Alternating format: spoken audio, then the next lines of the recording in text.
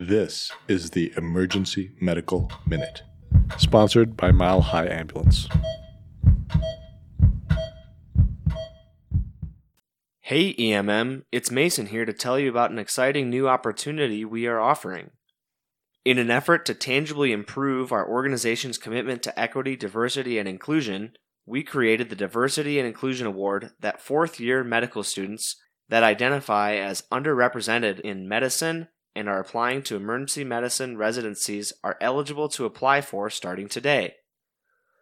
We understand that the cost of applying to residency adds up, and we want to do what we can to ease that financial burden. We are extending 3 $200 awards to selected individuals following a blinded review of all applications.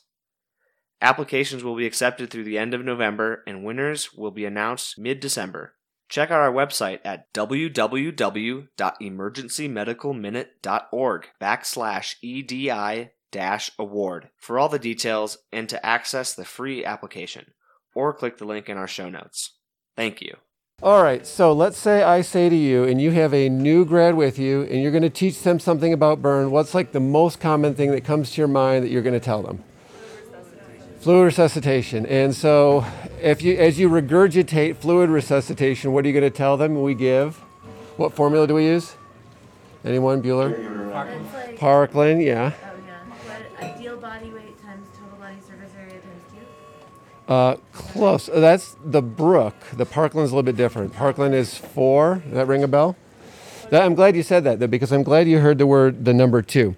So for decades, everyone said use the Parkland formula. It's total body surface area. So let's say the burn is 25% times the weight. Let's say they weigh 100 kilograms times 4. So, and that's the amount of fluid you need to give in 24 hours. You give half of that over 8 hours, the rest over the remaining 16 hours. So everyone knows that. The problem is that's probably not 100% right. This is like a decade ago, in 2008, there was a military study where they looked at burn patients and they said, do we really need to give them that much fluid? Do we really need to make them swell to get well? Because that's sort of a saying in trauma. You go in the trauma ICU and you need to swell to get well. And you look in the trauma ICU and everyone's legs are big and puffy and their face is big and puffy. So you definitely need to give a lot of fluid. But this is a study of severely burned military personnel from, I think it was 2005 to 2008. So they had 105 patients. Half of them got the Parkland formula. Half of them got half of that dose, so the 2 milliliters times total body surface area times kilograms.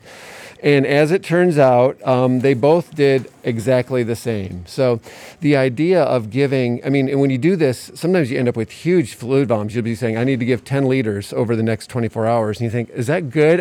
Yeah, they lose a lot of fluid with burn, but really diluting that much is probably not that wise. You think about with our trauma patients in the olden days, we just kind of gave them like 2 liters, 4 liters, 6 liters down in the ED when they were crashing. Now we kind of do that 1-to-1-to-1 transfusion.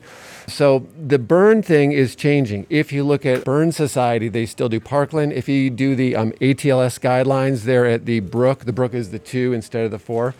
But keep in mind, the guidelines are in flux from 4 to 2. And if they ask you, you can say Parkland is 4, ATLS is 2 if you want to be really anal. But just, I think stepping back and kind of looking at the big picture, you want to look at fluid response. So you kind of put in a Foley, and if they're not making any urine and you've given them the 2, I'd be like, oh, I got to bump it up and give them some more. So, and similarly, if they have like CHF and they're all puffy and swollen, and really it's not that bad, you maybe say, yeah, I shouldn't have given them 4. I should back off a little bit.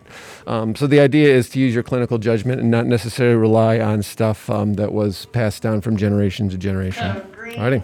We'd like to thank our sponsor, Health One Continental Division, and Swedish Medical Center for their financial contributions to the EMM. Donations from them and listeners like you make it possible for us to fulfill our mission of producing and spreading free medical education to the masses.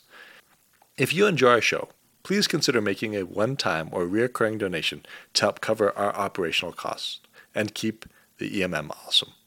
Click on the link in our show notes to make a donation. Thank you for listening.